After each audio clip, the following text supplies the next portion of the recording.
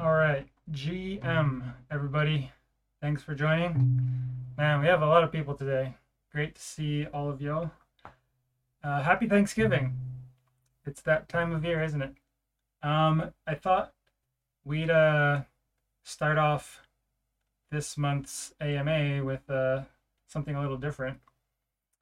Research shows that um, expressing gratitude is actually healthy for you. I forgot the exact details, but it actually does or can improve your health. So it's generally just a good thing to do. But yeah, I thought a fun thing we could do is just to share something we're grateful for. You know, it's like that Thanksgiving tradition where you go around the table, share something you're thankful for. Thought we could do that here too. So I created a temporary gratitude channel in our Discord right below AMA questions where you can post your questions. So feel free to post what you're thankful for there. And at the very end of this AMA, I'll go there and read off what everyone has wrote. I was kind of inspired by this when I read a message today in our Discord. Let me find it. Let's see, where was it? Ah, yes. So let's see. Shardo had made this proposal to reward our community member Introvert Monkey for creating the dashboard where you can um, estimate the rewards you'll get based on how much VE Lifinity you have, how much rewards you'll get for this month. And it's a very popular app that he's made, and it's been very useful for the community. So Shardo proposed that we reward him in one way or another. And everyone basically appears to be in agreement. But then Introvert Monkey responds with like a long post, basically just saying like he's really happy to be here, and if he got anything, he would just send it right back to the DAO. So no need to do that type of thing. And it's just like really awesome to see that. Um, like he created this free tool for our community, and then just says thanks but no thank you to any types of rewards. Yeah, what an awesome member to have. So also grateful for Introvert Monkey. And yeah, thanks for all you do for us, and thanks for inspiring me to do this gratitude thing. It'll be fun. Yeah, so I guess we can get to the AMA questions now. Let's see. Sticks. Durden, are you talking? Yes, I am talking. Can no one hear me? If you can hear me, please respond in the AMA chat. Not the AMA questions chat, but the chat on the stage.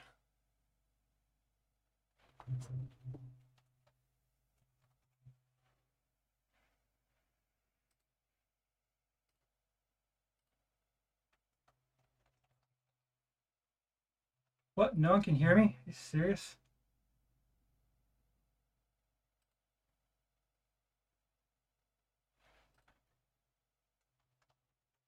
Oh man. Looks like I messed it up. Let me figure this out. The Twitter people are gonna have to listen to all that over again. All right, so let's see. Let me check my voice settings. Testing, testing, 1, 2, 3. Okay, that's not. Testing, testing, 1, 2, 3. Okay. Testing, testing, 1, 2, 3.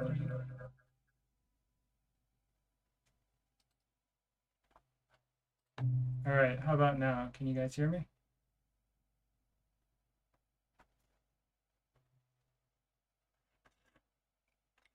All right, perfect. You can all hear me now. Sorry about that. Looks like I was just talking to Twitter, only to Twitter for a while. So I'm gonna start over. God damn it. All right. So, GM everyone, thanks for joining. Today, I thought we'd do a little something different. So I was inspired by a post I saw today.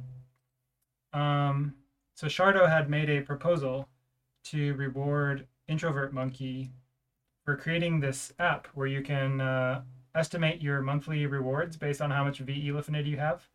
It's a very popular app. Our community has been using it a ton. And it's free. It's really awesome. So Shardo had proposed that we reward Introvert Monkey with Pith tokens or something else. And everyone was like, yeah, it's a great idea. And today, Introvert Monkey responded basically saying, appreciate it, thank you, but no thank you. If I got anything, I would just send it right back to the DAO. Just really happy to be here, type of thing. I encourage everyone to go read it yourselves. And yeah, it's just like so awesome to see that. Like even after all he's done for our DAO, and maybe you guys may not know, but that is not the only thing he's done for our DAO. He has done other things too. So yeah, just to hear that from him was just really amazing, and filled me with warm feelings. And given that it is a Thanksgiving season, happy Thanksgiving, everyone. I created this temporary gratitude channel right below the AMA questions channel where you can post your questions for the AMA. So this gratitude channel is just a place where we can post something we're grateful for, just like you might do at a Thanksgiving, where you just like go around the table, share something you're thankful for, type of thing. There is a good evidence suggesting that expressing gratitude is actually good for your health. I don't remember the details, but I think studies have been done on this, and so there is scientific evidence for this. So it's just good for us in that way too. And I just thought it'd be something fun. So if you're thankful for anything, doesn't have to be crypto or Lifinity related. It can be anything. Feel free to post it there, and then at the end of this AMA, I'll go there and see what everyone's posted. I'll just read them off. So that should be fun. Yeah. Let's see. Someone posted something. Let me catch up real quick. Wait. You can't hear now? Are you serious? God damn it! I did it again. What is going on? Um.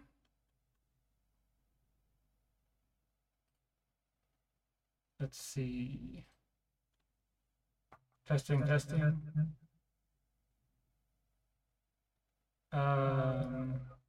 Well, when I'm using the testing thing on Discord, it's working. Damn, I'm confused. This sucks.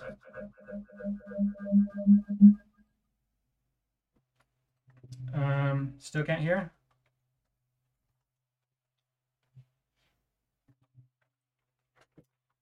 Damn, what is going on?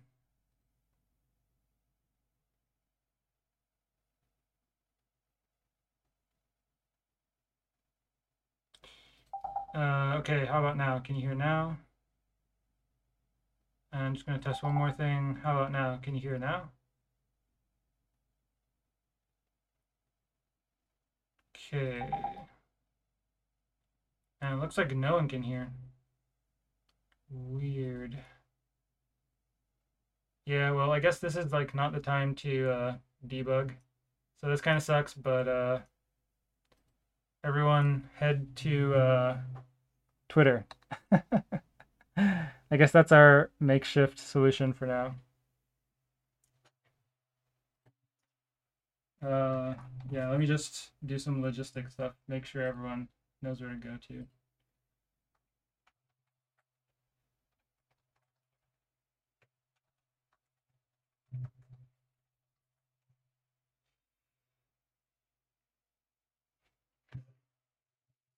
But yeah, you can post your questions in the Discord.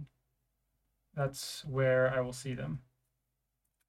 All right, well, that was a slow start, but somehow we made it. So yeah, I'm just gonna run with it. All right, so getting to the questions, we have a shit ton of questions. This is gonna be a doozy. So yeah, I'm just gonna get right into them. All right, so first we have Nalo Road. It says, how do you guys feel about the current yield on intrinsic value for a DEX business? How do you think about what the appropriate target is? I know it fluctuates with the market. We just had a banner month though, and it seems like it's a bit on the low side, even based on the assets at work. All right, so let's see. How do we feel about the current yield on intrinsic value? Right. So there's kind of two ways to look at this. One is the APY on Xlifinity, which is what we show. So that's like you can think about that as like total investments into the project, which is like the market cap of Lifinity essentially, and the APY generated on that. That's one way to think about it. Another way to think about it is the yield generated by the total assets in the pools. And the total assets in the pools is a lot smaller than the market cap of Lifinity.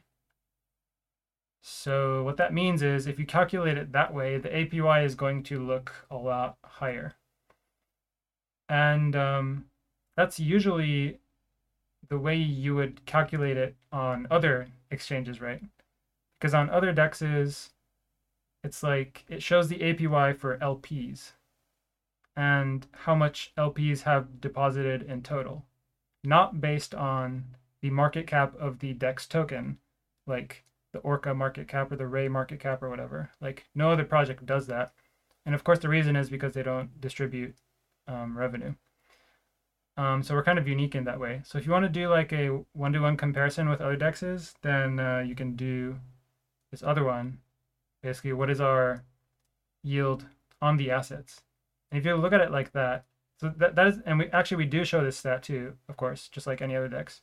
You can see that on our pools page, right? And those APYs are quite high. And I once again have to mention that like those are not directly comparable to other dexes because other dexes do not include impermanent loss. They just show the trading fees. But they do have impermanent loss. So their APYs are overstated essentially if you want to get like the full picture. Where our APYs do include impermanent loss, or what we're calling market making profit, because it is often positive. And we do include that, so we do provide the full picture. And so in those terms, like you can just look on our pools page, but like I mean, just taking as an example, like our Sol USDC pool has like 200% APY. That's like really high for Sol USDC. So yeah, let's see. Second part of your question is, how do you think about what the appropriate target is? I would not use the word target because it's not like we're targeting an APY. You know, we just try to maximize APY. You know, no need to ever like shoot for anything lower than the max we can get. So, but, and you know, the maximum APY we can generate is highly dependent on the market conditions at that time, which we have no control over and we can't predict either. So, you know, we can't really like say like, okay, let's try to get this APY. Doesn't really make sense. Yeah, we just try to maximize whatever is available at this point in time.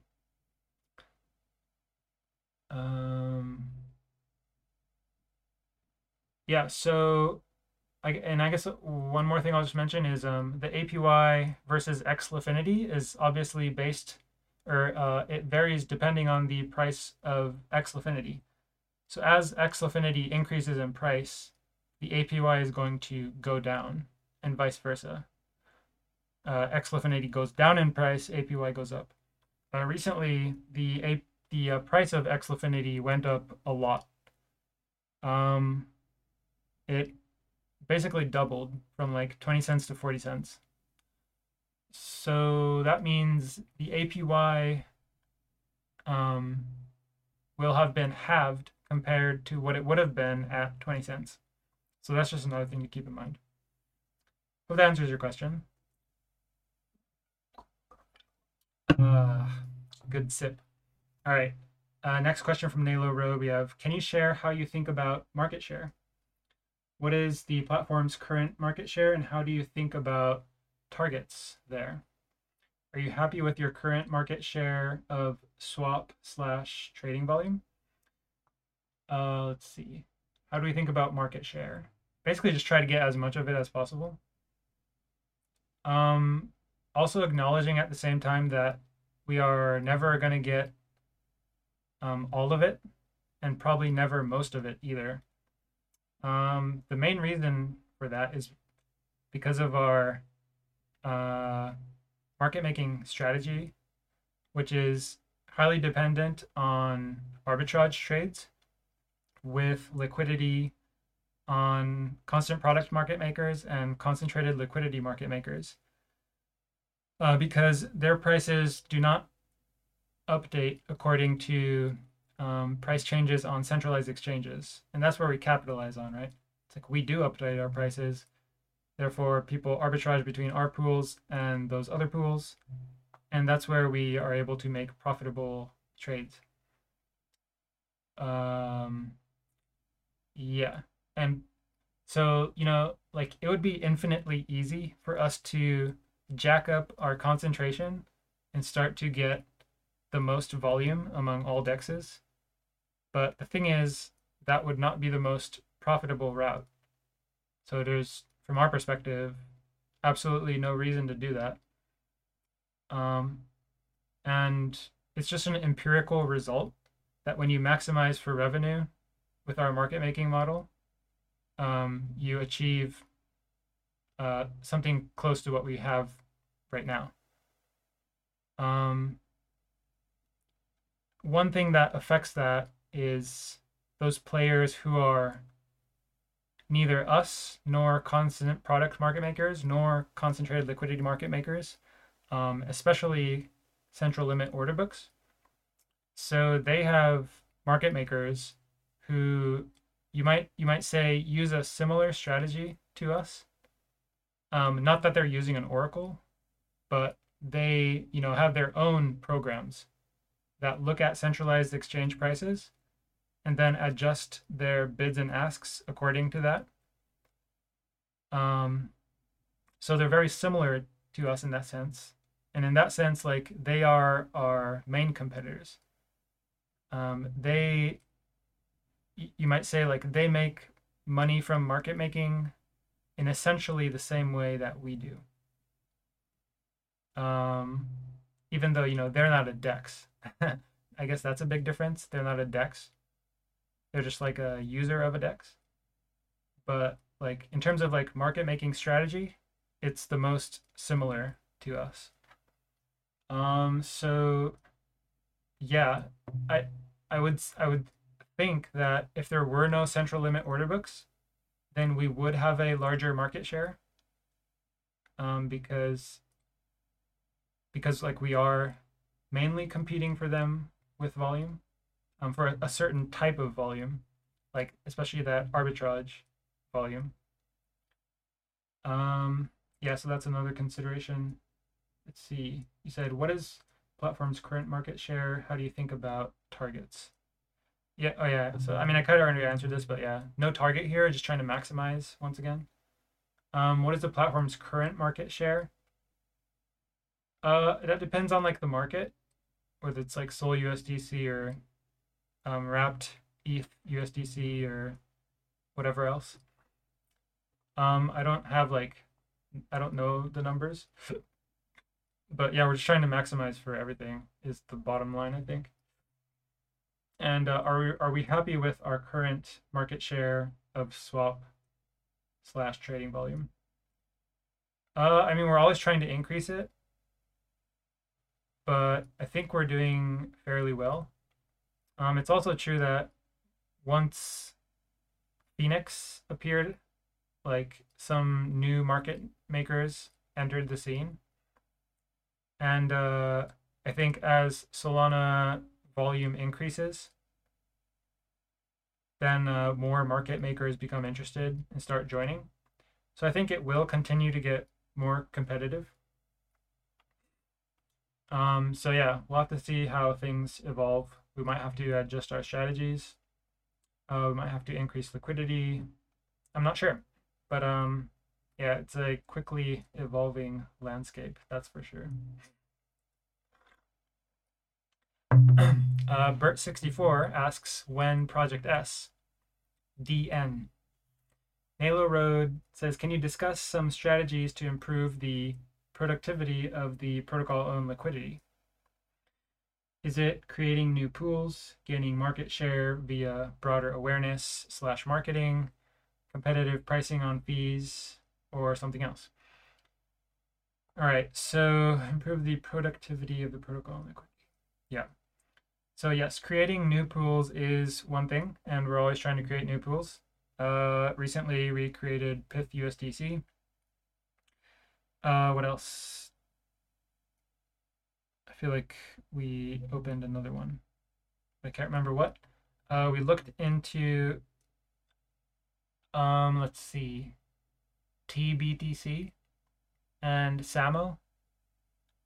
Unfortunately, these are looking not as promising. I think someone might have asked about it later on, but I guess I'll just talk about it now. So, people who have been here for a while know that one of the things we look for when determining whether we can open a pool or not is the available liquidity on other dexes. Like I was saying earlier, like our market making strategy relies on arbitrage trades a lot.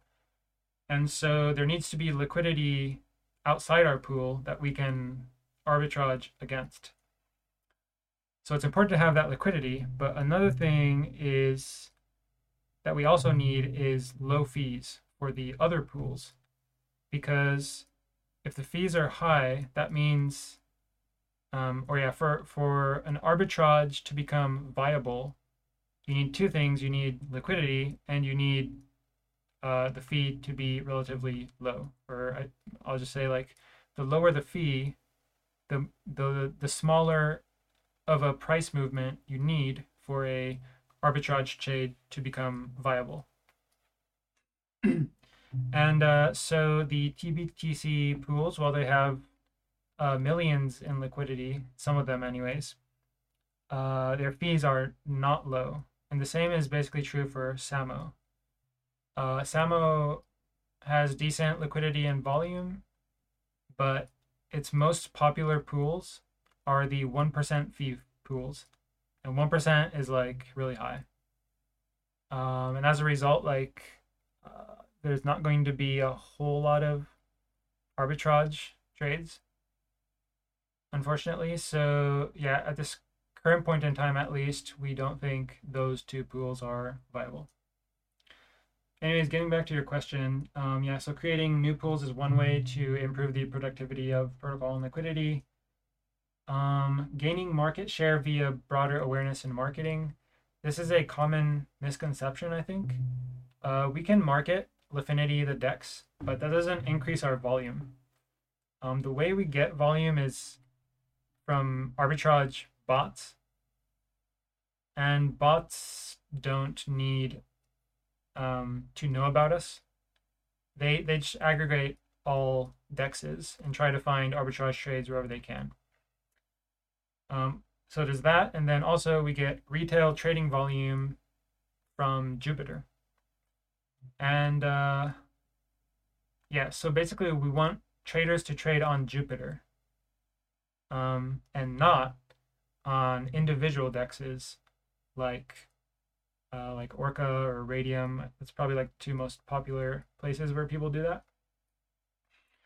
And users have every reason, like literally every reason, to swap on Jupiter rather than just on Orca or just on Radium or any other dex. They get a better price 100% of the time, guaranteed, at least as good of a price, if not better, and usually better, and sometimes a lot better. And if they were doing this all along, they're even getting a Jupe token airdrop. And this is basically just a matter of education, because it's the obviously correct decision. There is not a single reason to swap on these other dexes, unless it's being routed through Jupiter. And so there's no need to market ourselves, really. It's just a matter of education, getting people to swap at the place that gives them the optimal result. And that ends up being good for us, because that means more trades will be routed to us. More volume for us, better prices for users. And then last thing you mentioned is competitive pricing on fees. Yeah, so this is something we constantly monitor and adjust. I don't know, there's probably not much to say beyond that, but yeah, the optimal fees is often changing. It depends on the market conditions, how much volume there is, how low of a fee competitors are using, or if it's a concentrated, or if it's a central limit order book, how tight of a spread market makers are quoting. So yeah, that's something we are always looking to improve. And then I guess a final thing about improving productivity of protocol and liquidity is looking for new ways to use it. So right now we're working on Project S, and people who have been around here have heard that we will be able to use our protocol own liquidity in Project S. So yeah, that's another way. All right, let me take a sip. Yep, the sip is back. Delicious. All right, the Honey Badger asks, is Project S expected to become profitable on release, meaning instant value added to VE Lifinity holders? I would doubt it. So yeah, actually no, because part of our plan is to start with zero fees. I think I've also mentioned this before, but Project S will basically be pioneering a new type of market on Solana. And for that reason, we think it's important to start with no fees to bootstrap usage. So no, it won't be instantly value added. But over time, we will, later turn on fees, and then it will be, assuming it is successful. Yeah, okay. And follow-up question, is it expected to use a portion or all of the idle liquidity, and will it accept outside money? Yes, so it can definitely use all the idle liquidity. Unlike Lifinity, it can handle infinite liquidity. It will accept external deposits. It's basically it's more of a thing where the more assets, the better. Like most other projects. So yeah. Yep. All right, Nalo Road asks, what is Project S? Seriously, I don't know. DN is the answer. All right. The Honey Badger asks, it has been kept under wraps so far, but has been said release is not too far away. Developed with IDO funds, so value will come back to Lifinity holders and hopefully add to revenue. Okay, he's just answering Nalo Road. My guess, based on Durden's tweets, is the S is for stablecoin, and we are looking to use idle liquidity with a smart fee structure to capture volume, which could mean allowing outside money to capture big volume. It could well be, or I could well be wrong though. Yeah, I believe this is a psyops to try to get me to confirm or deny, try to get more information out of me. See what you're trying to do there? I'm not falling for it. No comment. All right, Styx asks, am I allowed to filibuster with questions in this AMA until Durden spills the beans on Project S? I dare you. MU Lutheran asks, are there any plans for using market making profit to buy back Lifinity? V2 pools started with a limited size of 100K for some reason.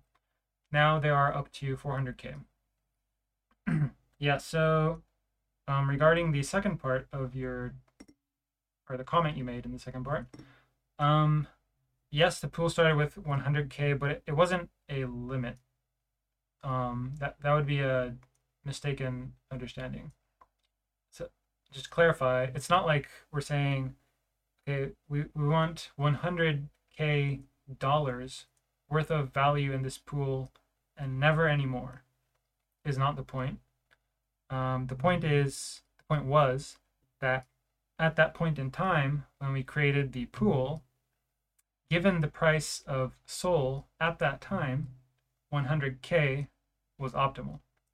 Now, once the price of SOL has increased, a new value is optimal. And for the most part, that new optimal value is tracked by the increase of value of the SOL in the pool. So to put that in more simple language, the assets in the pool was SOL and USDC. And the value of the SOL just kept increasing as the price of SOL went up. So then the value in the pool increased, and that's totally fine.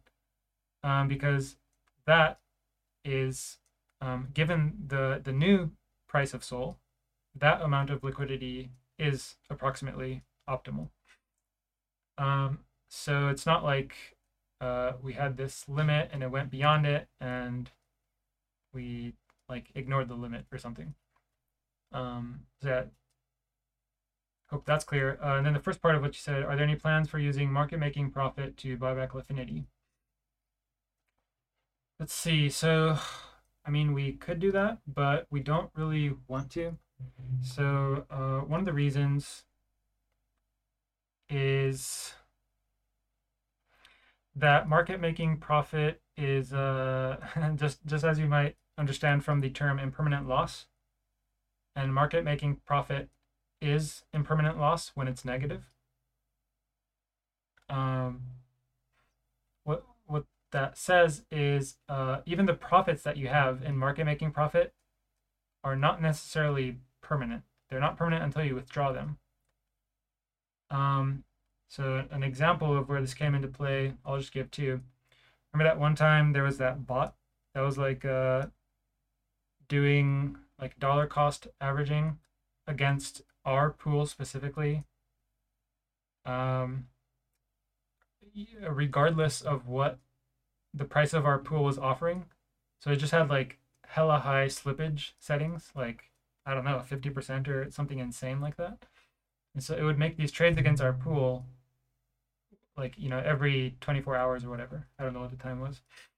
And it'd just be like making insane trades because, for example, say our pool had like 10% SOL and 90% USDC, and then it would try to buy SOL when there's only 10% of SOL in the pool. So the price of SOL that the pool is offering is like really bad from a buyer's perspective. But because their slippage setting was 50% or whatever, or actually not slippage, maybe price impact, I'm not sure. But yeah, so like they would still buy SOL even given the not great price of SOL we were offering.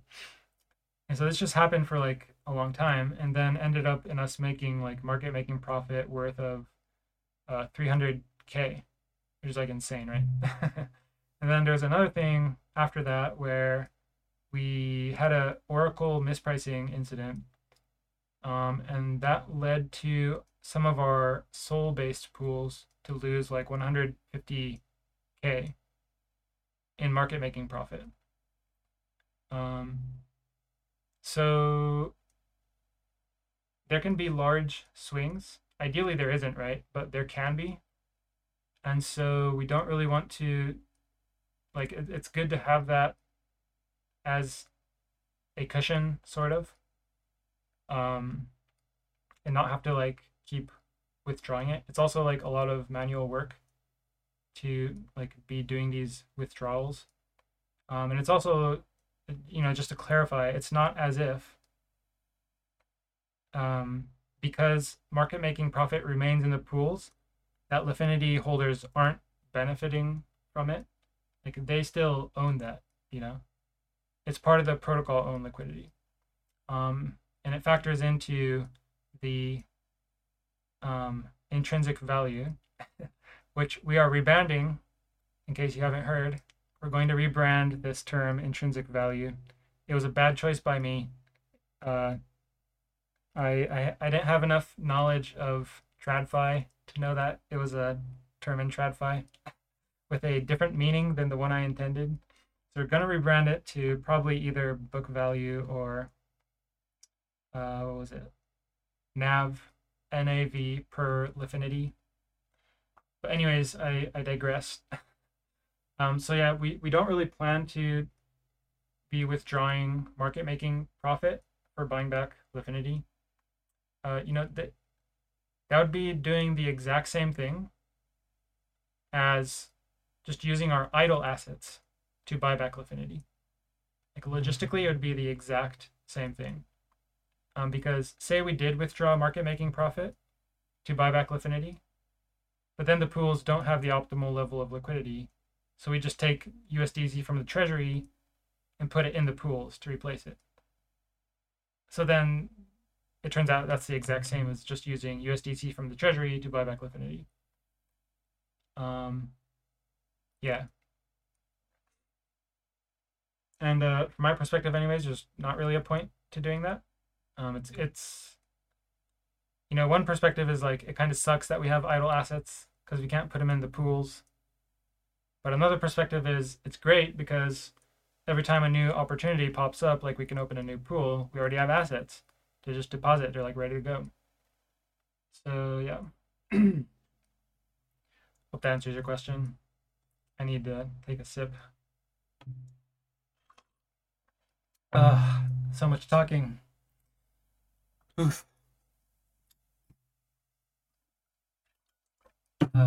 Double sip. All right. And then follow-up question from MU Luzern. Any explanation why highly successful pools like GM, I assume you mean GMT, because we don't have GMX. So highly successful pools like GMT or HNT don't get more capital, letting a lot of capital sit idle in the early phase of a bull run? Let's see. So another way to say this is, or to frame this is that the reason pools like GMT and HNT are so successful, or in other terms, the reason they have such high APYs, up to like 500%, is because they have such low TVLs. If we increase the TVL, then their APYs would go down. This is similar to like what I explained earlier, where the yield we're distributing, the APY of that is dependent on the price of X Lifinity. X Lifinity price goes up, APY goes down, and vice versa. So it'd be similar here. The point really is that we can add liquidity to these pools, but we're not going to be capturing more volume because of it. This might sound surprising, but some of our pools have like a ton of liquidity, and most of it is like almost never used. So one example is like our MSOL USDC V2 pool. I forgot the exact numbers, but Um, what was it? Yeah, it's something like 13% of the liquidity makes up 90 to 95% of the volume. And the other liquidity is like almost never used. Um, and so, yeah, that's just to say, like, increasing liquidity doesn't necessarily lead to more volume. If we increase liquidity, because if we increase liquidity, we would also adjust concentration to account for that. Um, Obviously, this is not how it works in other dexes, and that's probably why this may seem counterintuitive. In other dexes, you always want to maximize the amount of assets in your pools because that means you'll get more trades. Like it's just a that simple relationship, right? But it's not like that for us, and that's why adding more capital can get more volume, but it also adds more risk, and so there's that trade-off. And if it's not worth it, then we don't want to add more assets. Let's see. Yeah, hope that answers your question. All right, next one we have Creative One. My friend owns a Lifinity flare for over a year, and we've completely forgot about it. In plain English, what can he do to earn some cash? Using the flare? Well, flares are NFTs, and their value accrual mechanism comes through buybacks. It could take other forms like buying more Xfinity, and like the Flare DAO does some things to earn extra revenue, but the main thing is the buybacks. So that does two things. One, it increases the market price gradually over a over the long term, and the other is that it reduces the circulating supply, so it increases the book value slash nav per Lifinity or nav per flare. Yeah, nav per flare. um, yeah, so it's not a cash generating asset, you might say. Um, if you're looking to like hold a flare and then receive USDC for that or something, that's not going to happen. If like that is the model that you want, then you can do that with our token. So we have VE Lifinity, which receives its proportional share of revenue each month. So yeah, they're basically just different value propositions. So whatever you think is more suitable, you can go with that. And if you have more questions about flares, I encourage you to ask them in the Inferno channel. Everyone's always happy to answer questions, including myself. So yeah. All right. Time for a sip.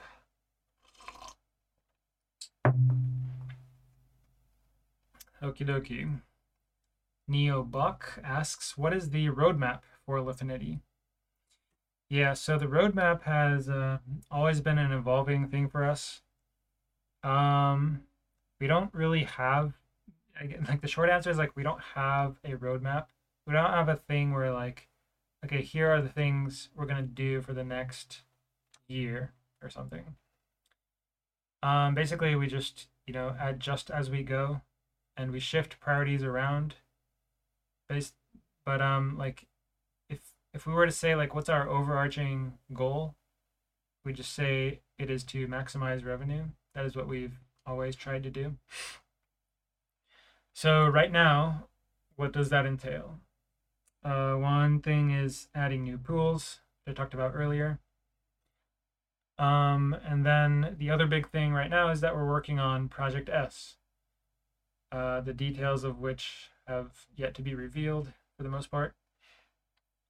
Let's see.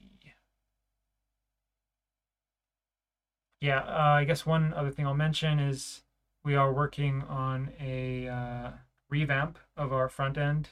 We're rewriting everything in React, which should make everything nicer. I know this is long overdue. There's a lot of things that need improvement, and people have pointed out many of the things over time. We have not forgotten about all those things. It's mainly just a matter of priorities. Because like front end things don't lead to more revenue.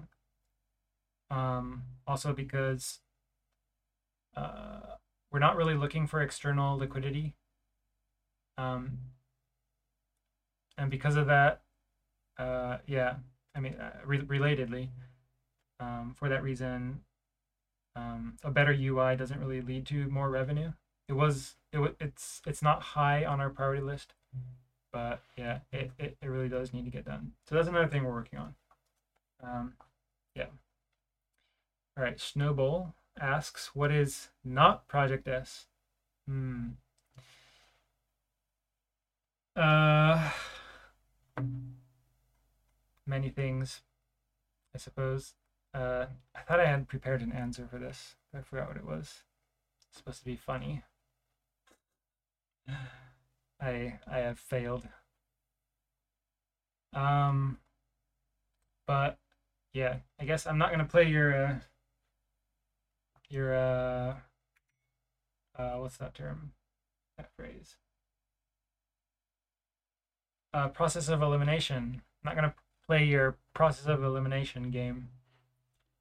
People are always trying to do this, trying to yoink the alpha out of me. No, I will not fall for it. All right. Anyways, Lord Prinz says in the beginning of Lifinity. Ooh, is this like it's like a Bible verse or something? In the beginning, there were so-called surprise buybacks with MMP. Later, we experienced a period of impermanent loss, which probably led the team to decide to not extract market making profit to offset periods of impermanent loss. Exactly. Thank you. I just talked about that earlier. Are you still open, however, to reintroduce these buybacks if we see prolonged periods of market making profit without impermanent loss? In principle, yes. Like, but again, like I said earlier, and this actually applies to fees as well, but like we can do whatever with fees, with market making profit, with the USDC and the treasury. In the end, it's literally all the same. It's an artificial distinction. It's all assets we own, and we can do whatever we want with them.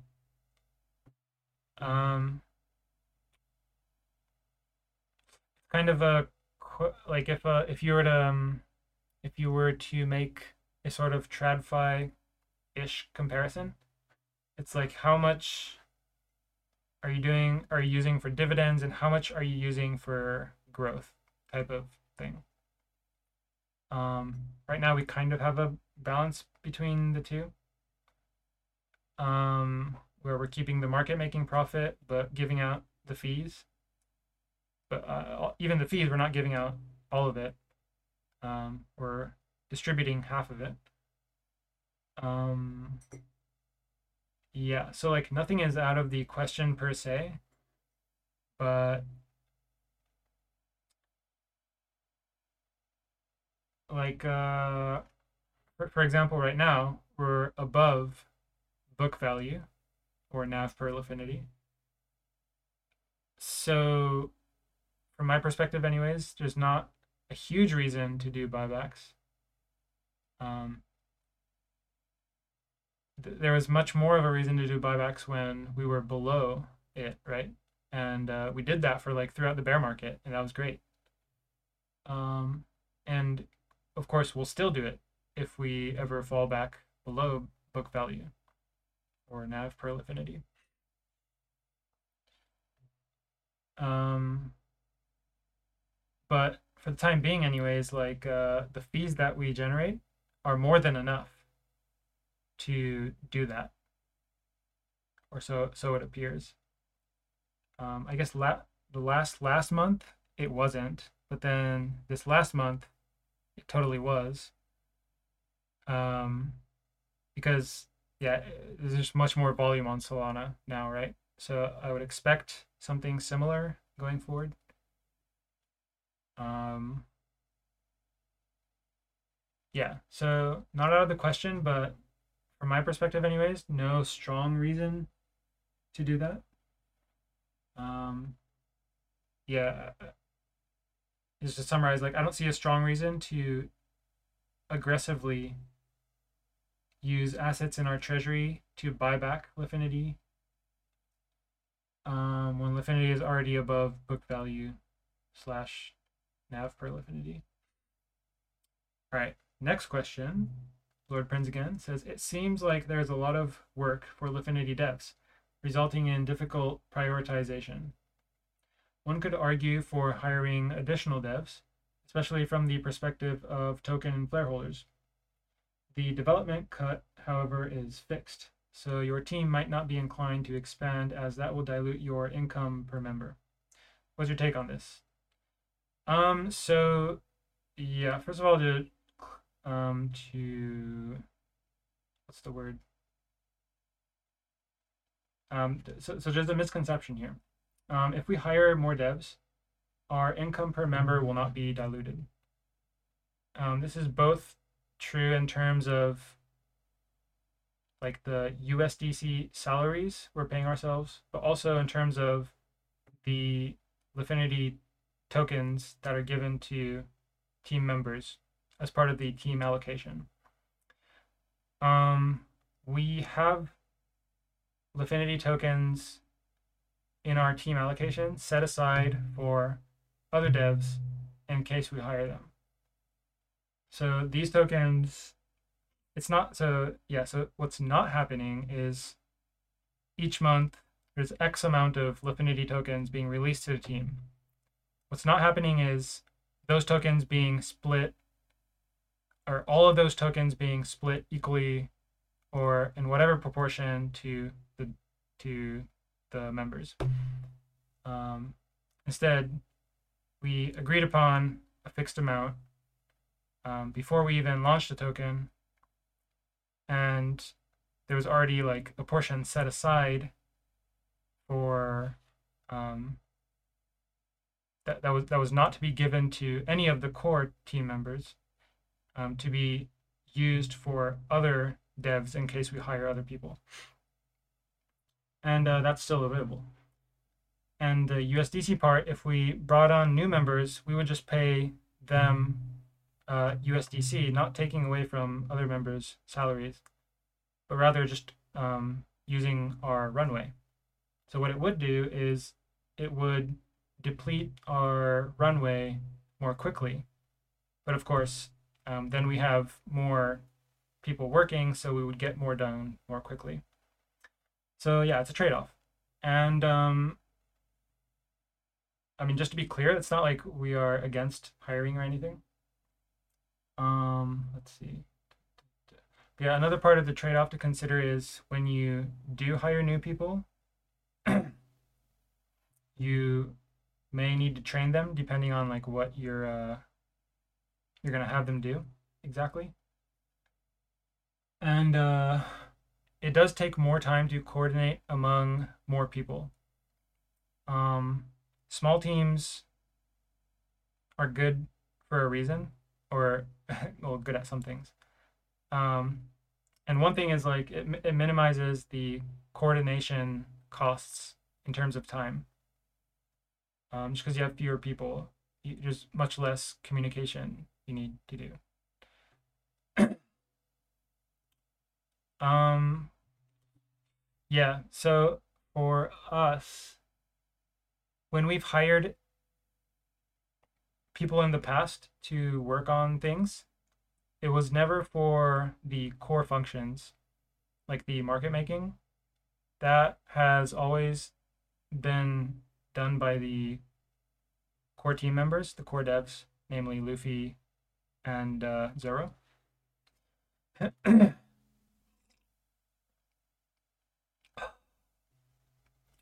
Yeah, so we've when we have hired people, they've done other things like related to front end development, for example. And that'll likely be true in the future as well because it's difficult unless someone's like coming in from, like an high frequency trading firm or something. It's going to be difficult to get them up to speed on like all that has happened within these past 2 years, where Zoro and Luffy have been like observing all these changes we've made to our algo and the changes in the market conditions, and yeah, how the changes affected profitability and all that. So they'll likely continue to be doing that. If we do hire someone, it would be for other stuff. Let's see. So like it could make sense for Project S, or it could make sense for rewriting the front end in React. Yeah. But yeah, honestly, like this is like not what I'm in charge of. Because I don't do the development. So yeah, I think Luffy would be able to address that better. But like bottom line is like we're open to hiring other people. I don't know. Like I am agnostic as to whether that is a good idea or not right now, but Luffy would have a better idea. Yeah, sorry, I don't have like super good perspective on that just because like I'm not working on the dev stuff. All right. Whew. Ugh. Damn, I haven't talked this much in ages. Did you know I'm introverted? I don't talk this much, yo. All right.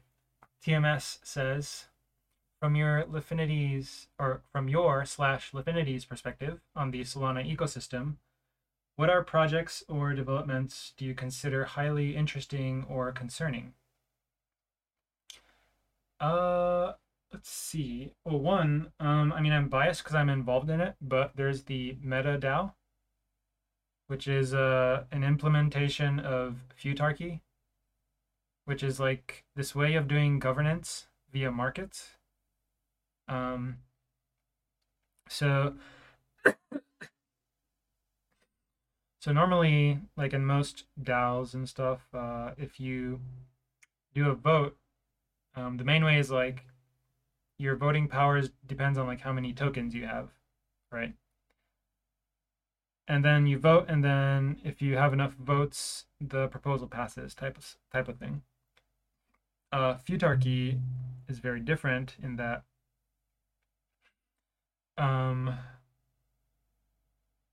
the outcome of a vote is determined by people making financial bets on the outcome. So MetaDAO is a token, it's called Meta. So people can speculate on the price of Meta if the proposal passes and if the proposal fails. So there's two markets at the same time. One for if it passes, one for if it fails. And the program looks at the time-weighted average price of the two markets. And the one that has a higher, so basically if it has a higher average price over time, then that market wins.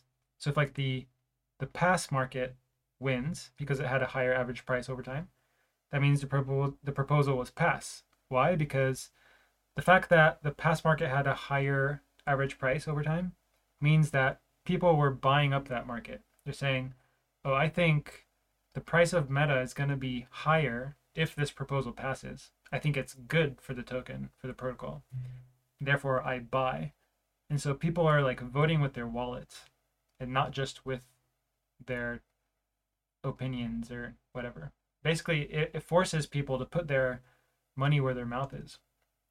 And for that reason, this should result in better decision making because um, it aligns incentives, right? Like if you think a proposal is like shitty, but then you like buy a ton of it so it passes, well then you're kind of fucked because you bought something that was actually a shitty proposal, and you made the token price go higher, but the other like everyone else who knows it's a shitty proposal disagrees with you. So like they will dump their tokens, but you just bought it at this high price, and so you're fucked. And so people won't do that. People will only buy the token if they think it's going to be actually good for the protocol. Anyways, so I really like this idea. It's been around for a while, but it's never been like implemented, and you kind of need crypto to do it, I think. And so that just launched on Solana recently. This experiment, still small in scale for sure, but like really fun and interesting. So I think that's really cool. What else? Um, hmm, hmm. I feel like there must be others.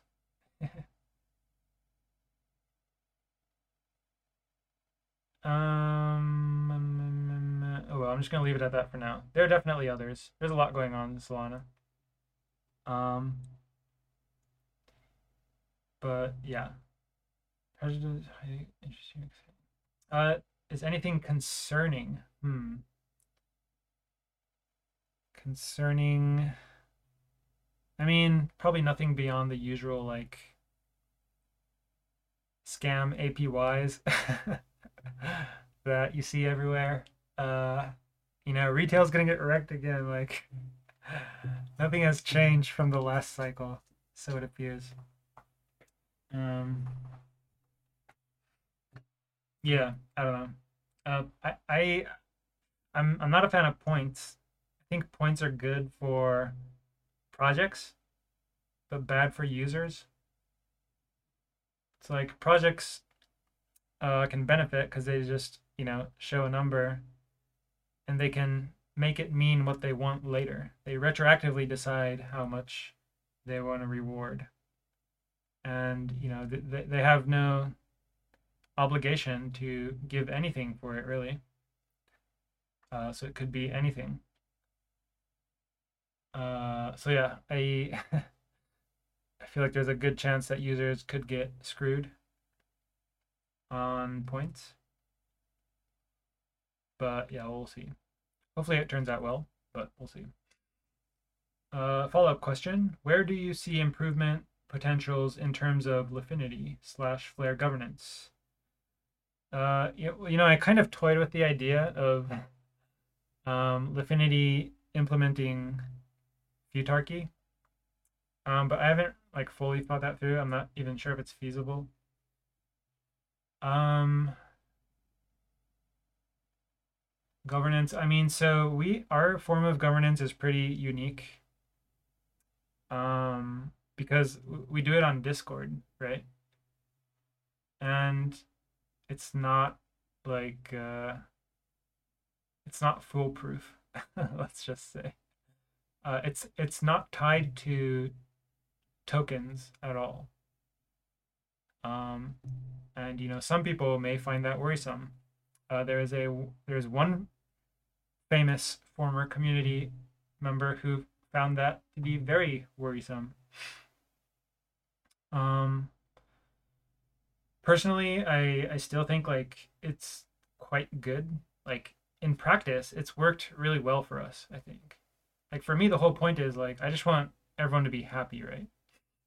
I just want to make, the decisions that make the most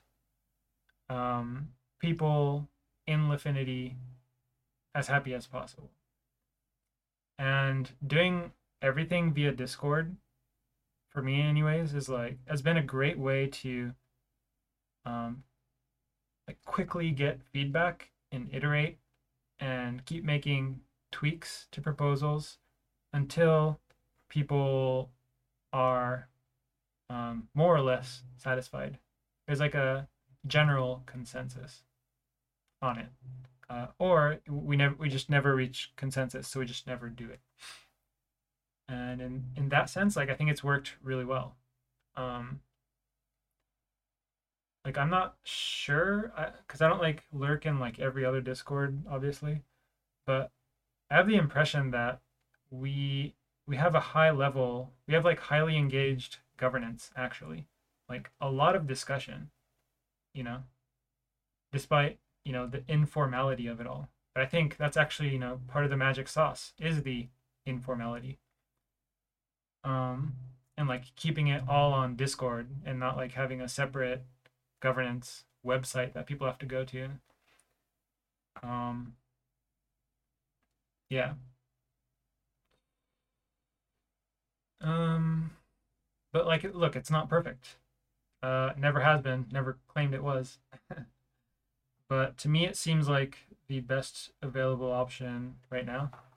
Um, well, actually, it would definitely be cool to also do token weighted voting and like look at both of those. Um, but yeah, that's kind of something for another day. Like either we need to build it or Realms needs to build like the VE functionality that we have so that we can migrate to Realms. And then we just have all their governance functionality baked in.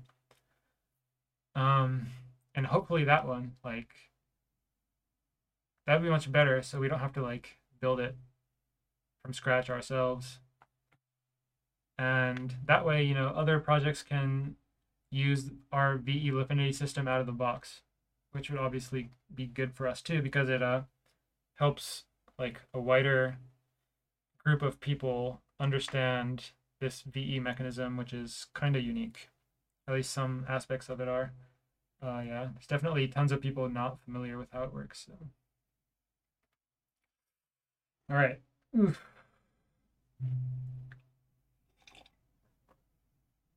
Alrighty, next question. Alfro16 says, you've stated in the past that the team has developed their own oracles when needed. If Pyth begins to raise fees, could Protocol run on its own oracles? Short answer, yes. I want to elaborate on this a little bit. So right now, Pyth doesn't have fees for us because Pyth publishes their prices on Solana mainnet. And but that's not how they function on other chains. So every other chain besides Solana, what they do is it's based on, or I forgot what the term is, but they have to like pull the oracle. So basically they make a request, please update this oracle. And that's where they pay the fee, I believe. And so they pay the fee, and then the oracle gets updated, and then it's available for use. So for that reason, like they just publish it on Solana, and so we don't have to like pay to get it updated. On the other hand, our own oracles, like we're posting that data on chain ourselves, so that is something we do have to pay for, and can be costly at times. So, but yeah, and the way we work is we use like talking about our main pools, our soul pools. We first and foremost rely on our own oracle, and then use Pyth as a backup. For other pools where we don't use our own oracles, Pyth is the main oracle. The reason we have our own oracle for Sol USDC, for example, is because Pyth Pyth is basically just trying to get the most accurate average price of Sol. And part of what that means is that they aggregate not just from centralized exchanges, but also from decentralized exchanges. For example, I believe Orca and Raydium publish their prices to Pyth. So that means Pyth's sole price is somewhat affected by DEX prices as well. And it's not just a CEX price. This is not good for us because we know that price discovery happens primarily on centralized exchanges.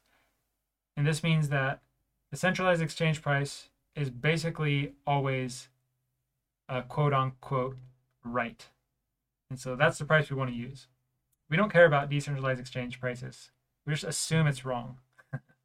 That could change one day, but right now we just assume it's wrong, and that assumption is almost always correct.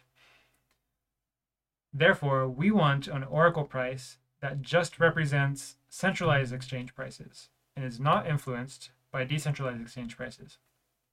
That gives us a more accurate price and consequently a more profitable price for us to market make at. And just to clarify, this is not because Pyth is bad or malfunctioning or anything like that. Pyth is doing exactly what it should be doing, just aggregating prices from everywhere to get like the best weighted average. It's just that for our purposes, that doesn't result in the best results for our market making strategy. That's all. That's why we're using this other Oracle that we ourselves create. Yeah, I just wanted to clarify that. Pyth is great, and they're doing nothing wrong. Yeah, so maybe I said everything I wanted to say about that.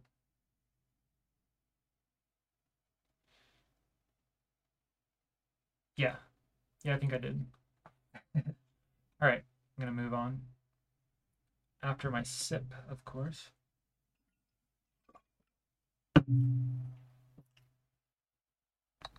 Let's see.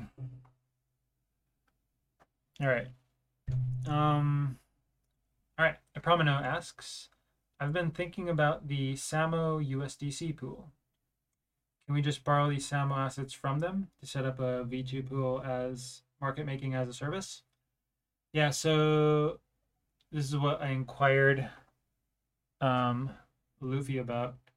And yeah, I kind of explained it earlier, but Samo, it's difficult for Samo because it has its main pools have 1% fees. And so even though its volume is decent, the arbitrage volume will likely not be decent, unfortunately. So right now, anyways, it's not looking feasible for now. You also mentioned RLB. That looks more possible. All right, follow up. Orca is making less than 300K volume daily, or I guess you're talking about Samo. If we make around 150K daily volume with 10x capital efficiency, that means we only need around 7.5K worth of Samo. Perhaps it's something worth considering and talking with their team. Anyhow, yeah, we'll keep an eye on it, but yeah, unless liquidity shifts to smaller fee pools, it'll probably be difficult. Question 2. What does the team think about developing a custom Oracle for JLP? For those who don't know, JLP is Jupiter's new perps DEX token, GMX style. So it's like you can deposit like a bunch of assets, Sol, Bitcoin, Ethereum, USDC, USDT, something like that. And JLP is like proportional ownership over like all those assets essentially. And then it makes markets with those. I don't think it will be listed on centralized exchanges, but it's an index token whose value is somewhat predictable if we can call Jupiter API that calculates the most recent LP deposits. The V2 pool liquidity for JLP USDC can be crowdsourced where we open a vault for external LPs to lend their JLP for 3 months with a low APR and use that to market make. As of now, there's no good way to stake JLP, nor any lending protocol allows the use of JLP as collateral. Maybe it's a temporary win-win solution that we can evaluate after the first 3 months.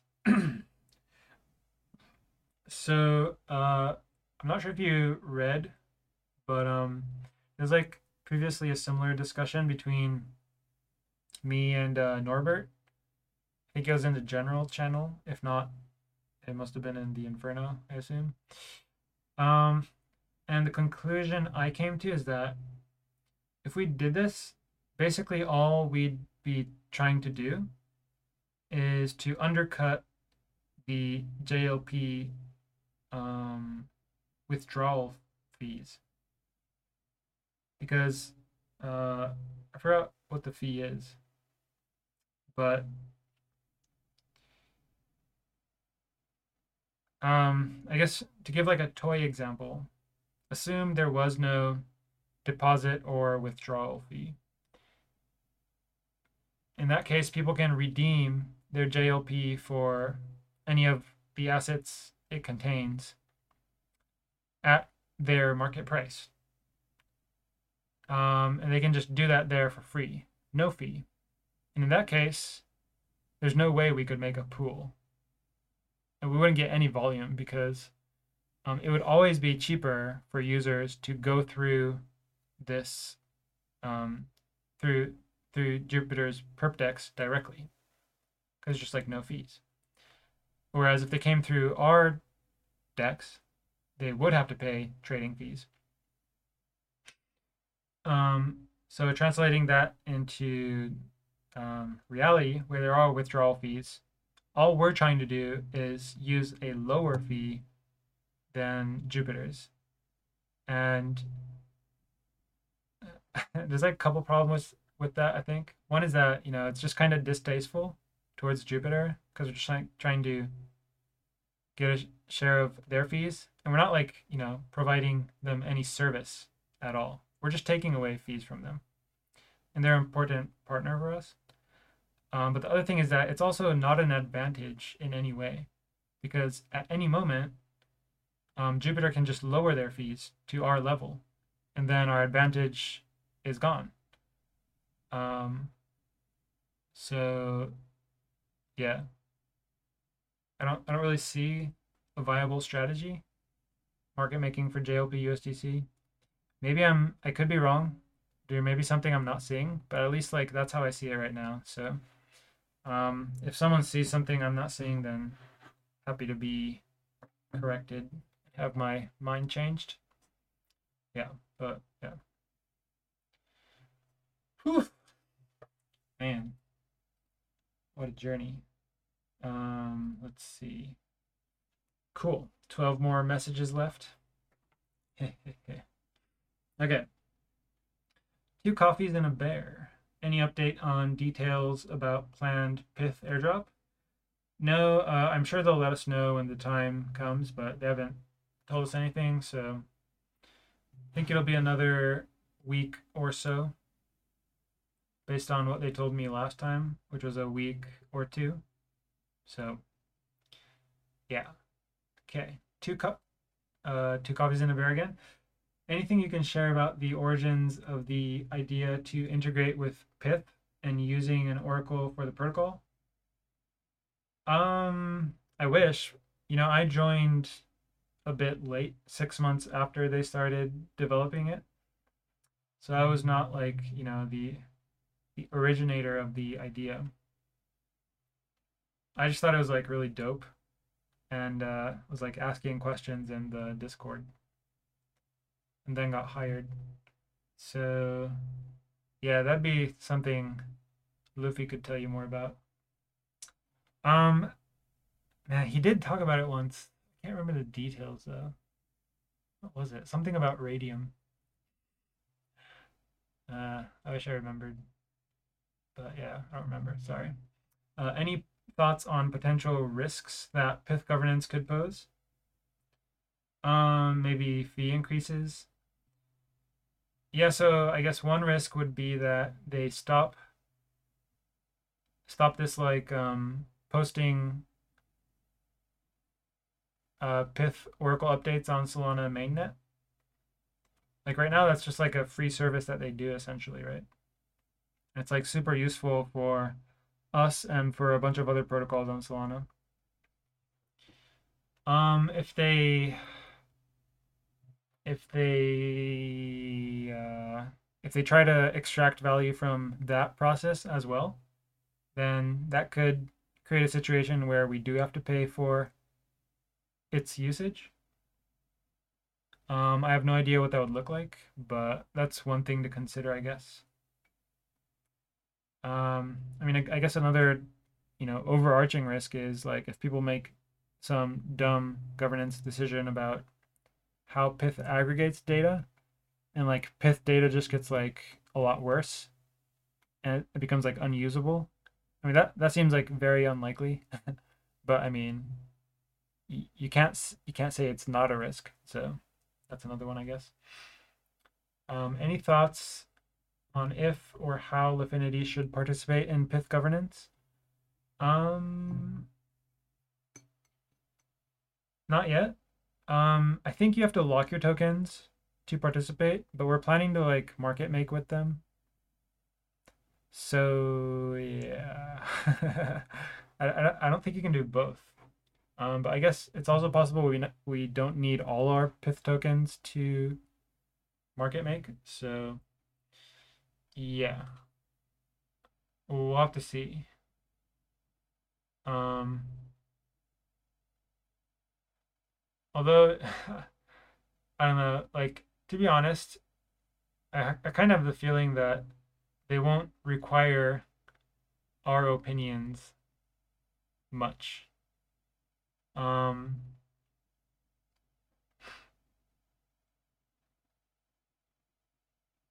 like let's see, what were the things that you could vote on? Like, yeah, fee, they mentioned fee changes, and then what oracles to add, I guess. I mean, they seem to be doing a fine job without governance on that.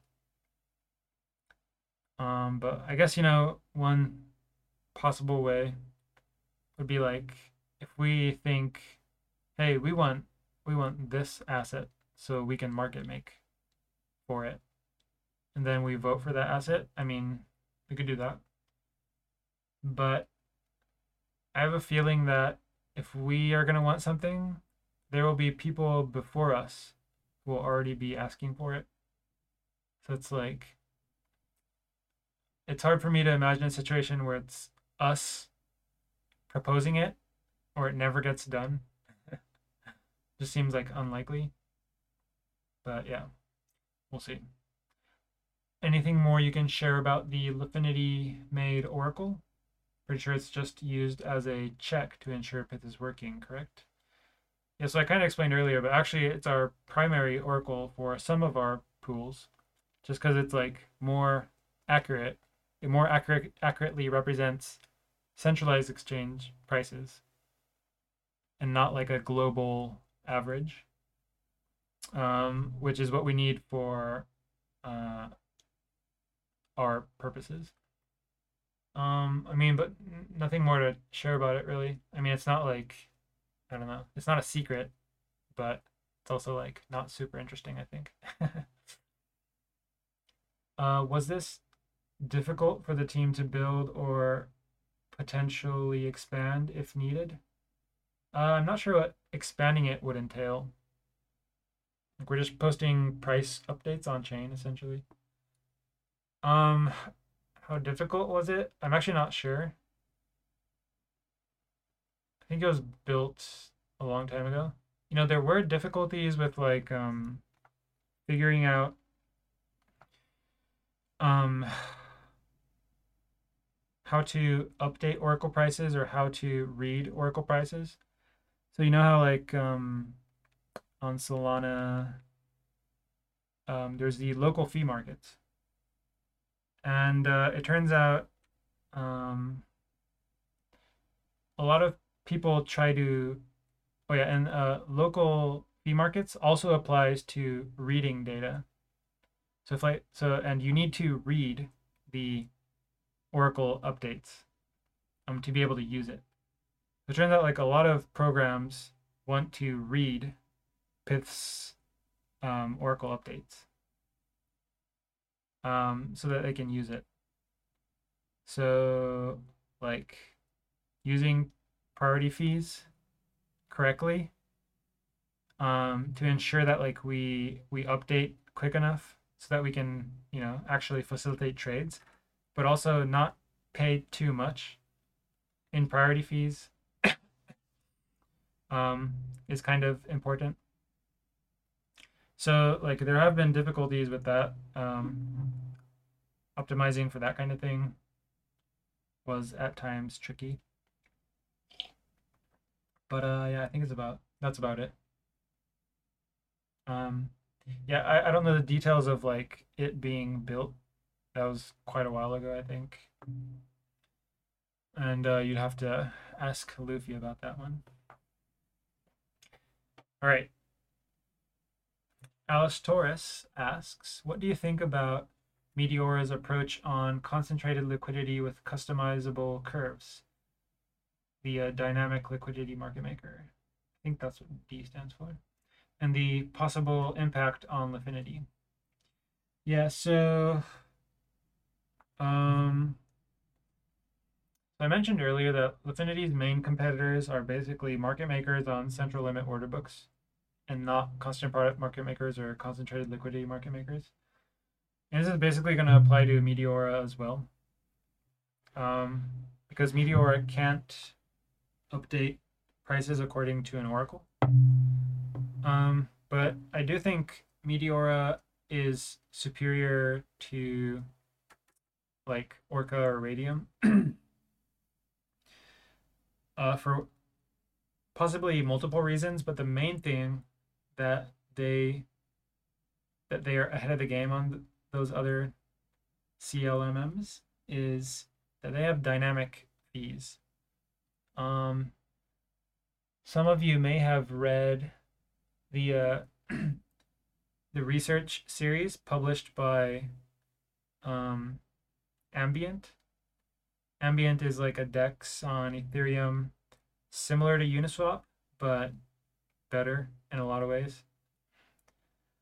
And one of their team members, I think, 0x FBI Femboy, has this like multi-series articles, articles where he like talks about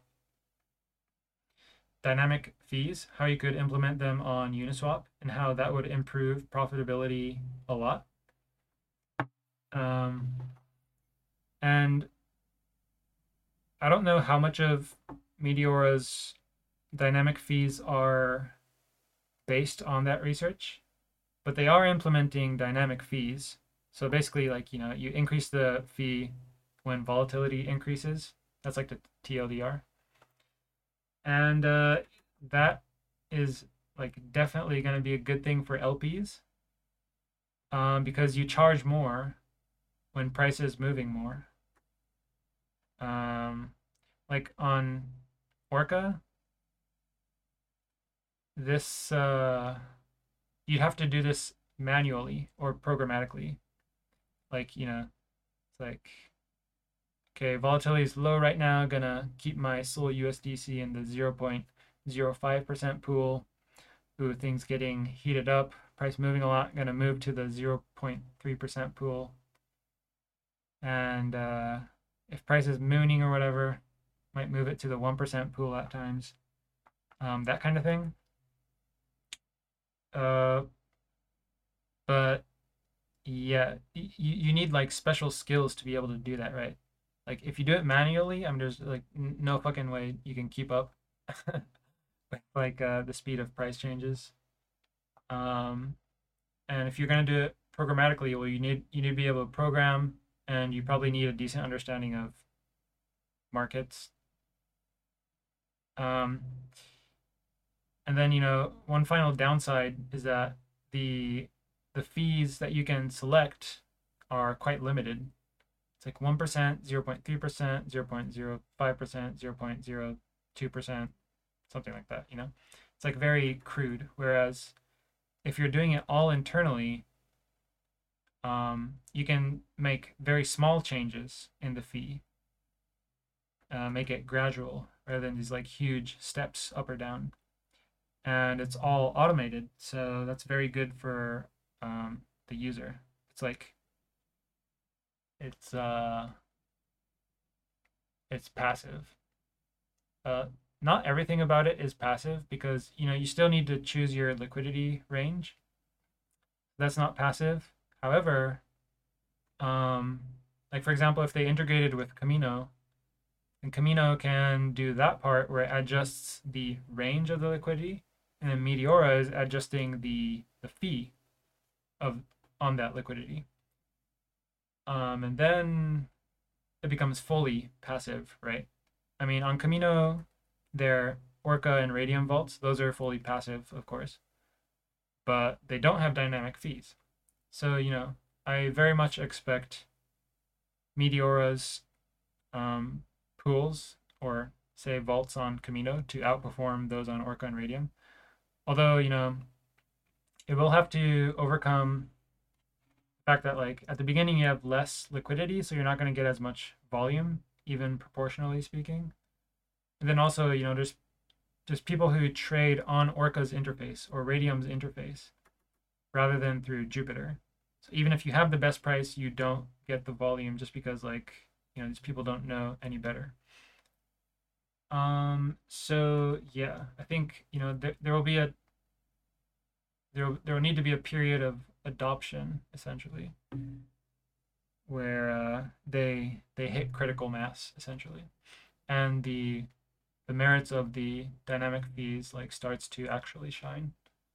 But on a long-term time scale, like and like from a first principles thinking approach, like Meteor is just like simply a better product than Orca or Radium.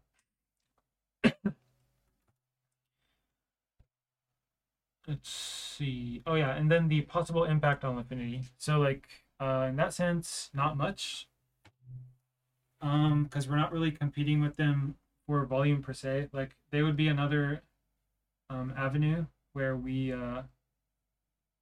arbitrage between, just like Orca or Radium or whatever. In fact, it could be good because the more liquidity is on Orca, Radium, Meteora, the more we can increase our liquidity because that means there's more arbitrage that is possible. Yeah, so should be good. Good for the ecosystem, good for us. That's my take. Let's see. All right, Promino, question number 3.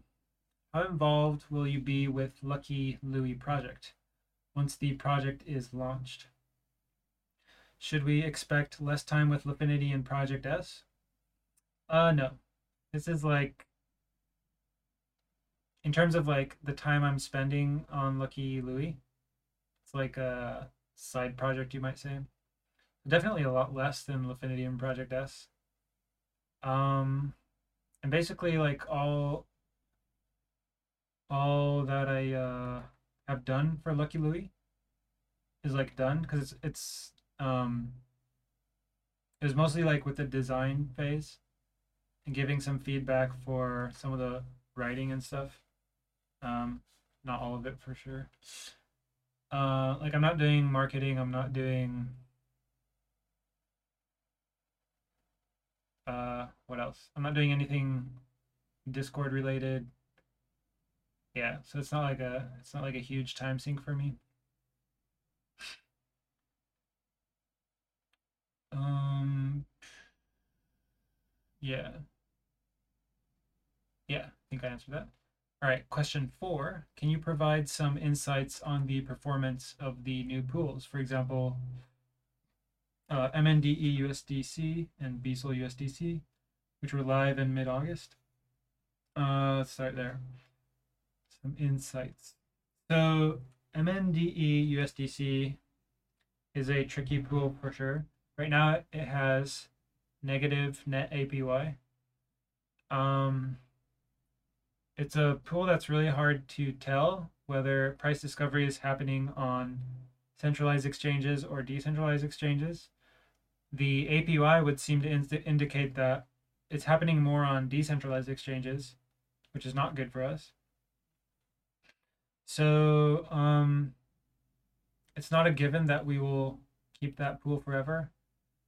If it doesn't seem hopeful that price discovery will move to centralized exchanges, then yeah, we're just gonna have to say goodbye to that, unfortunately. But yeah, we're still observing. BSOL USDC, that's a pool that we deposited a ton of liquidity into. So that we would get a larger airdrop, and it has more liquidity than it needs for sure. And I think that's part of the reason why the APY is so low. It's like a ton of liquidity relative to the volume that it has. And BSOL is like not a high volume pair, especially compared to like MSOL or JITOSOL. But like it's doing fine. You know, there's nothing wrong. It just has a relatively low APY.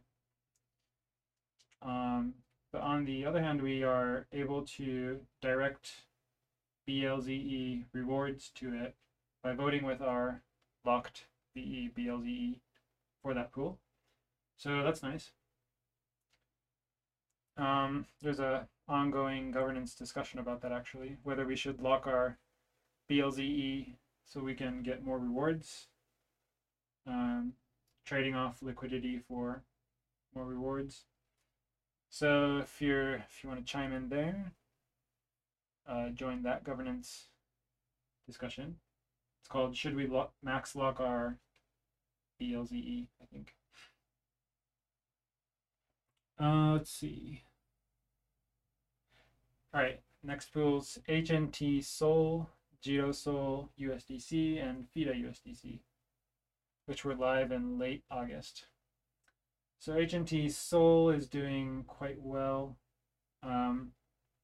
similar to HNT USDC. Not much to comment there. I mean, like it's one of our best pools in terms of APY.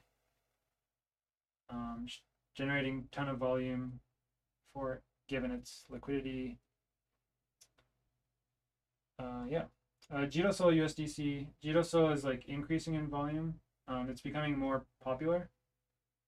More people are buying JITOSOL or creating JITOSOL by locking or staking their SOL. And wait, hold on. Let me take a sip.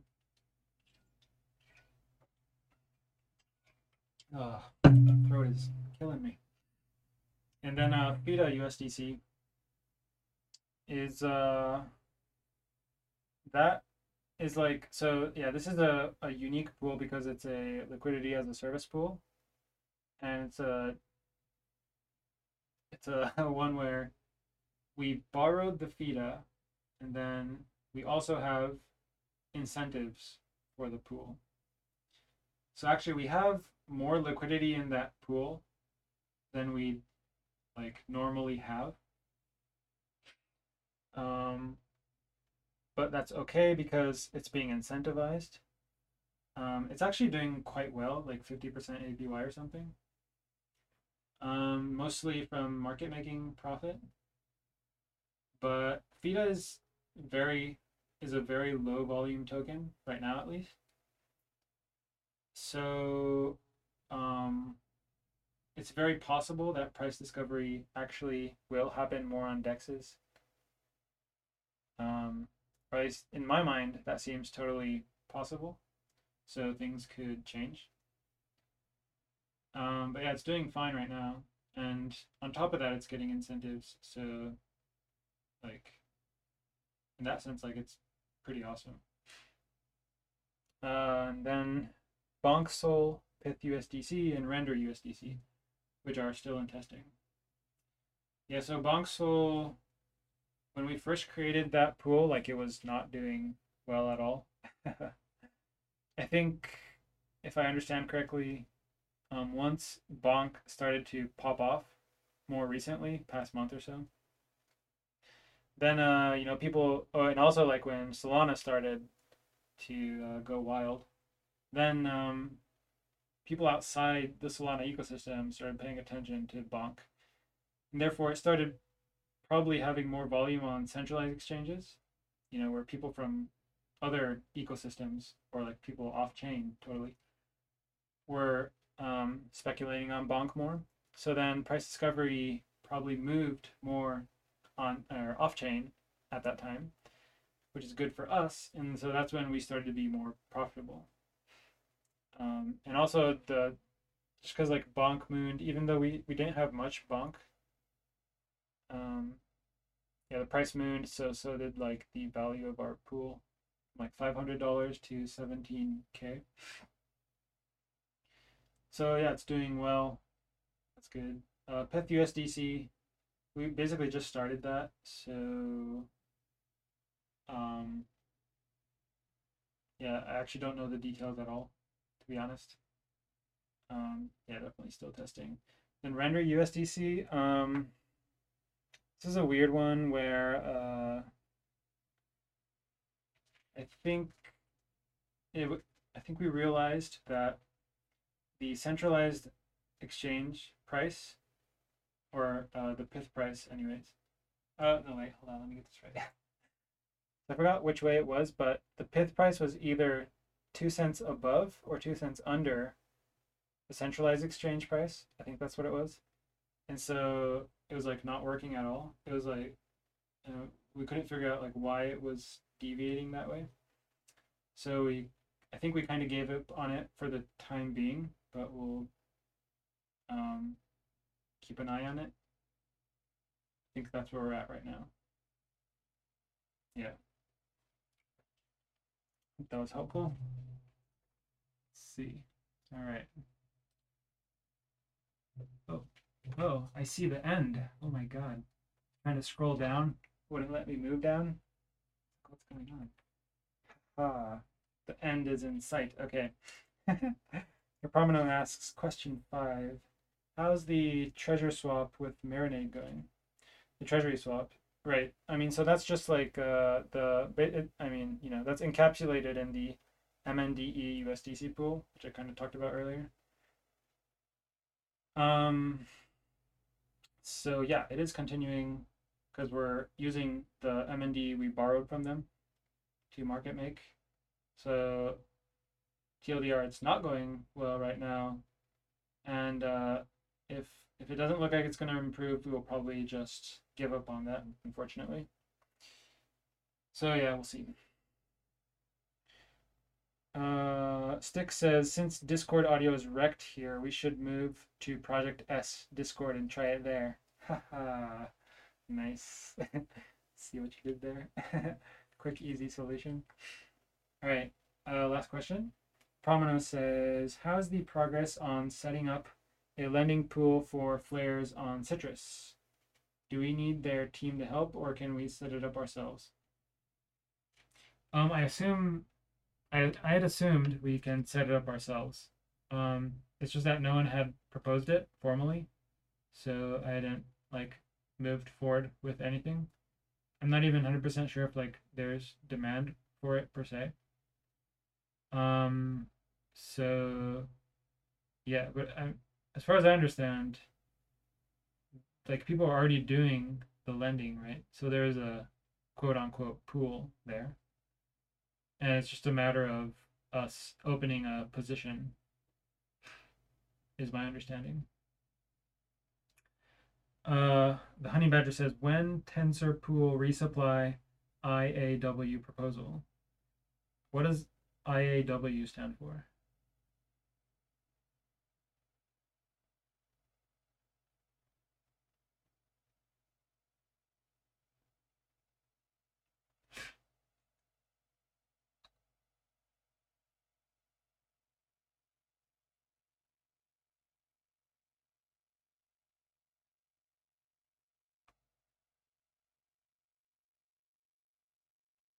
Probably I am writing in accordance with. Wait, when tensor pool resupply in accordance with proposal. You mean from our revenue?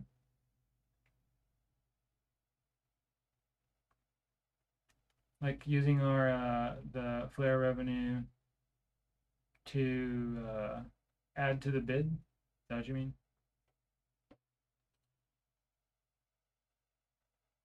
Um,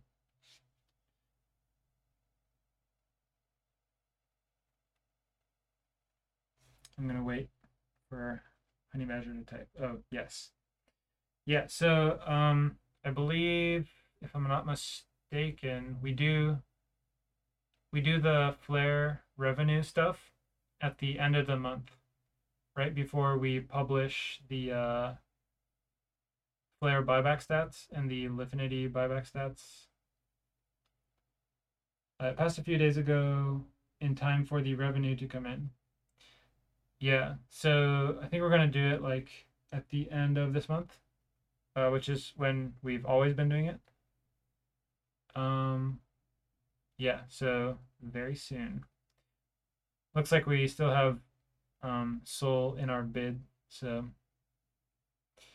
yeah, we can still have room to buy more in the meantime. Um, cool. It looks like I've gotten through all the questions.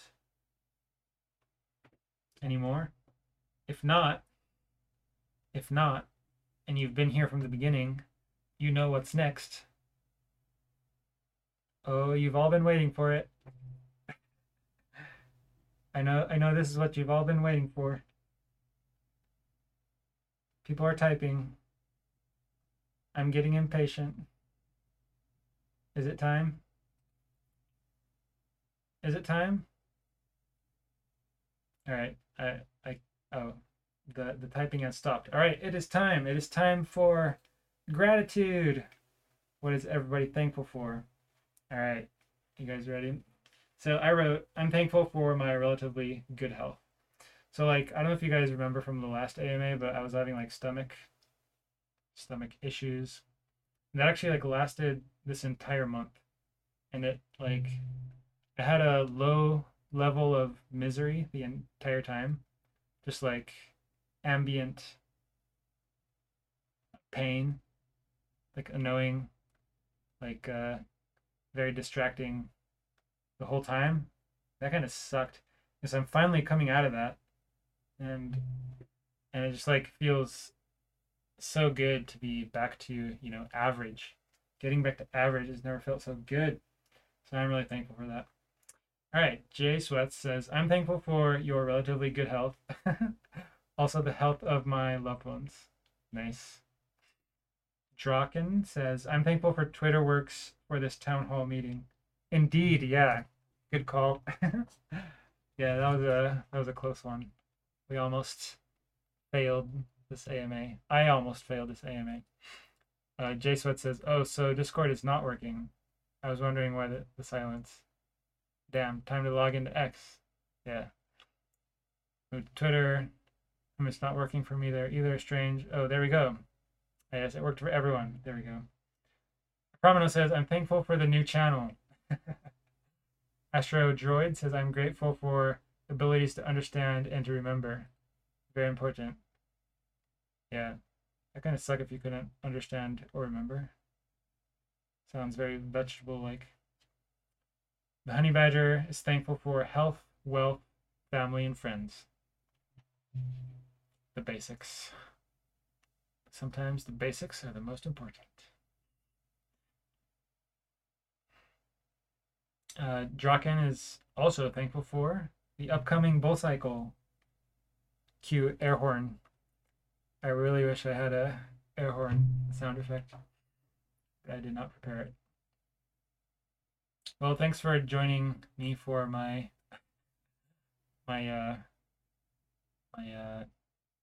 weird gratitude idea, but I like being thankful. And I'm thankful for all of you joining me for this AMA and a lot of good questions, a lot of hard-hitting um, questions with relatively complex answers that required me to go on and on. Honey Badger is also thankful for metalcore music. Forgot to mention that. Interesting. Metalcore. Not my thing. But maybe I just haven't tried it. Let's see. Oh, we have a message from Luffy. Everyone, shout out to Luffy. Luffy in the chat says he added a Bonk Soul and Soul USDC 2 to the pool page. That's my air horn. All right. Well, time to go check the pools page, obviously. What could the APYs be? Everybody wants to know. What's it going to be? Let's see. Yeah, so for those who didn't know, we have we used to have 4, but we think 2 is optimal now. So we have 2 Soul USDC V2 pools. And the one you've always been seeing was about like 200%.